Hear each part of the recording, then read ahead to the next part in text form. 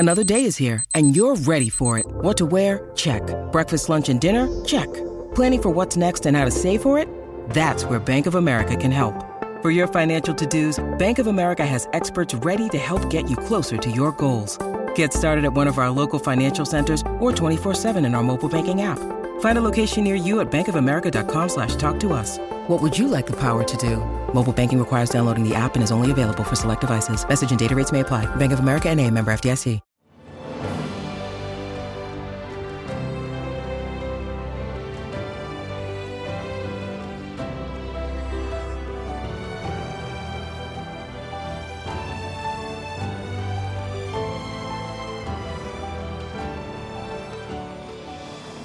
Welcome to the newest episode of Beyond the Fame with Jason Fraley. I'm your host, Jason Fraley, picking the brains of the top filmmakers, musicians, and artists of our time.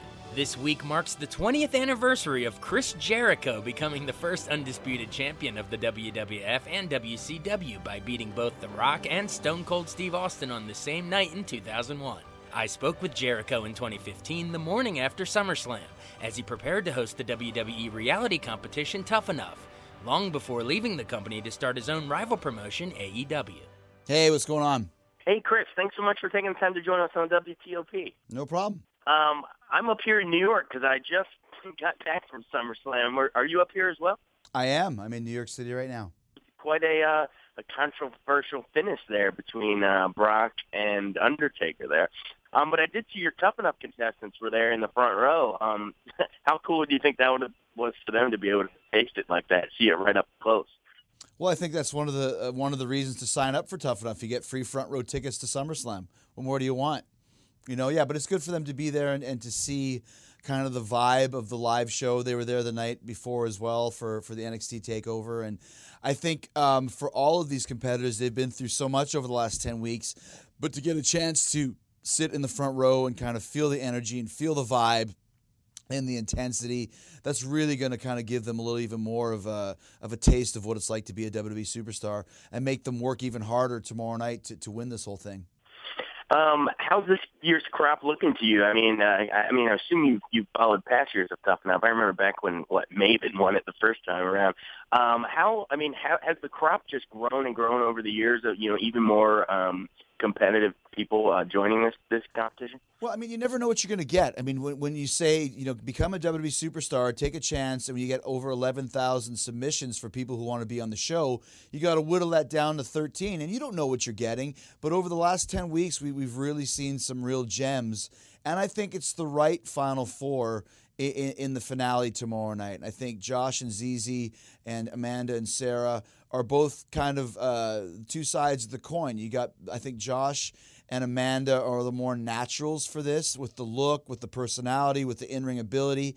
And then you got Zizi and Sarah, who are kind of behind in those areas, but they have this really strong likability factor, this connection with the audience that's brought them here, and that's important as well. That's all part of being a WWE superstar, is having that emotional investment with the fans. So you're getting both sides of the coin. I think all four of them could walk out as the winner of this thing, just depending on how they do when they have their live match tomorrow night in front of a live audience, in front of the world, on the season finale of Tough Enough. Definitely. And why is it, for you personally, why is it important for you to give back in this way? I know you had all the in-ring success, you have your music, you have like a pop culture, you weigh in on the I Love the 90s and all that stuff, but why is it important for you to give back and help this new generation coming up? Well, it's not so much giving back. I'm kind of just the observer, and then once we had 4 or 5 weeks in, then I started getting more involved.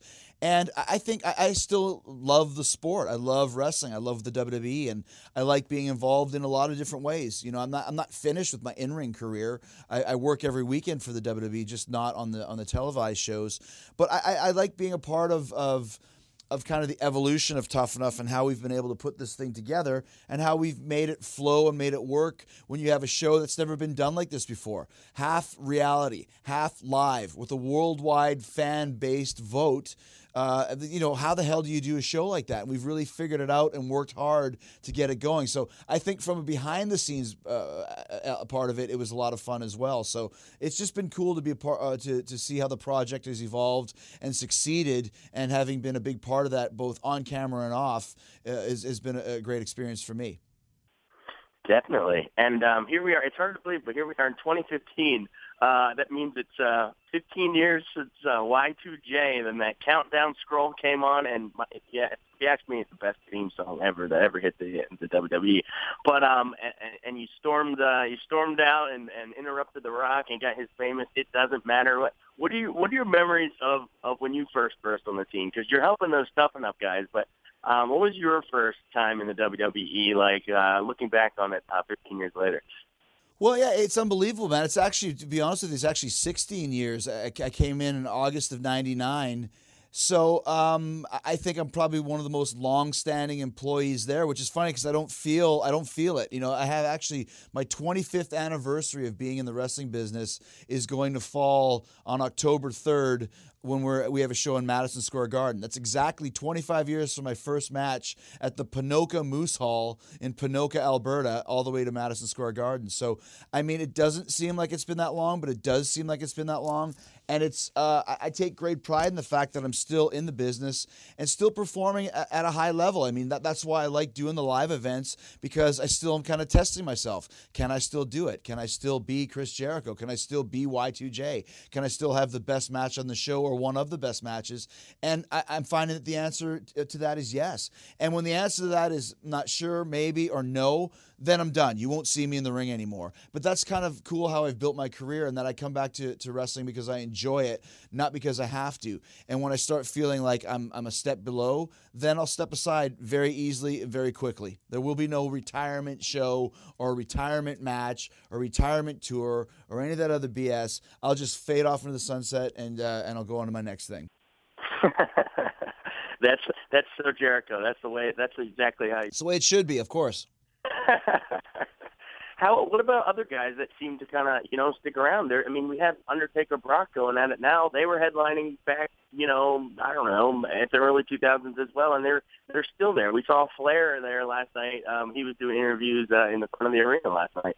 What is it about wrestling and WWE specifically that allows people to, that they can kind of just stick around and be sort of a legend that can come back and main event a match? You have to work really hard and train even more the older you get, I assume. But what is it that makes WWE special in that regard, as opposed to say NFL or something where you can't watch your Johnny Unitas quarterback? I don't know, and it's not that you have to work harder when you're training. I think you change up your training procedures. I started doing yoga about 5 years ago, and that just opened up a whole new door for me. So it's very easy for me to go out there and have a good match physically and mentally. And I think the biggest thing is experience. When you have 25 years experience, it does put you on a different level because there are so many new guys now. But if you can still go and still move, then that's the secret right there. So maybe NFL or NHL, maybe it's not as controlled. Maybe we have more of an option to kind of do the shows we want to do and don't have to play a full season. I don't think it'd be a very good idea for someone to play in the NFL and only say, I'm going to only play in Denver and I'm going to play Detroit and I'm going to play in San Diego, but that's it. So I think if you're smart about the match, like look at Undertaker, he does very minimal matches, but so that the ones he can do are very high impact. For me, I'm still at the point where I can do, like people say, why do you just do the non-televised shows? And it's like, I don't know, it's fun. I like it. And maybe only the 10,000 people that are in the arena see it. But to me, I kind of like that. I always like doing things different from the norm. And I'd rather do it that way than just show up at WrestleMania once a year. And for me, I think that's cool to do that, but I'd rather do the shows and kind of take it to the streets and do it that way. That's just kind of how I'm wired, I guess. Absolutely. Will we ever see you do the big live show again coming up? Yeah, well, I mean that's all up to kind of the WWE and what they would want me to do. And if we figure out a good story and both of our schedules mesh, then of course I'll come back. But it's all about, what would I be doing? Who would I be in there with? That's more important to me right now than anything else. Because if I'm going to do something, I want it to be impactful. I don't want to be there just to be there. I don't need to do that. I want to come back and do something with purpose and have a mission and something I can sink my teeth into. Perfect. Who was did you have a favorite opponent over the years that you thought brought the best out of you in the ring and on the mic? There's been a few. I mean, Shawn Michaels, the feud I had with Shawn Michaels was my all-time favorite. I mean, I think he was the perfect opponent for me, and we had a classic storyline that nobody will ever forget. I'd also throw Rey Mysterio in there, The Rock, John Cena was a blast. But even with some of the new guys I'm working, I've worked with Kevin Owens over the last few months, Finn Balor, Cesaro, Barrett. All of those guys are very, very good performers. Luke Harper. So I'm enjoying working with them as well, even though it's not so much from a promo side of things. It's still from a work rate side of things. All of those guys are amazing. There's this whole new generation of younger guys that have the same style that I do, and I love working with them. So I think that's kind of rejuvenated me to an extent as well. That's cool. Did you have a wrestling hero when you were growing up? Probably Shawn Michaels, Ricky Steamboat, Owen Hart, Hulk Hogan. Those are my favorite guys. So is that one of the reasons why working with Shawn was so big to you, that you grew up watching him and then all of a sudden you're putting on legendary matches with him yourself? In a way, but that kind of goes by the wayside. When you become a professional, I mean, I think maybe the first time we worked together, it was a pretty cool thing. But then you get down to business as two professionals in there trying to put on the best show we can, and you kind of leave that fanboy thing behind. The same thing happened with Ricky Steamboat when I worked with him, or Hogan when I worked with him. It's like at first you can't believe you're in the ring with them. It's the same thing when Fozzy toured with Metallica, or we were about to go on tour with Kiss. I mean, it's a huge deal, but when it comes down to it, you got to go out there and kick ass and do your thing and prove that you belong in there, or else it's not going to last. And like I said, you go from fan to peer to friends to almost competition. That's a good natural progression. That's the way it should be. Because if you're a true pro, that's the way you want it. Absolutely. Well, Chris, I know you got to get to some other interviews here, so thanks so much for taking the time to join us, and best of luck with the end of Tough Enough this year. Should be fun. All right, man. Thanks a lot. I'll talk to you soon. Thanks so much for joining us on Beyond the Fame with Jason Fraley. Remember to hit the subscribe button and give us a 5-star rating if you like what you hear. We'll see you next time.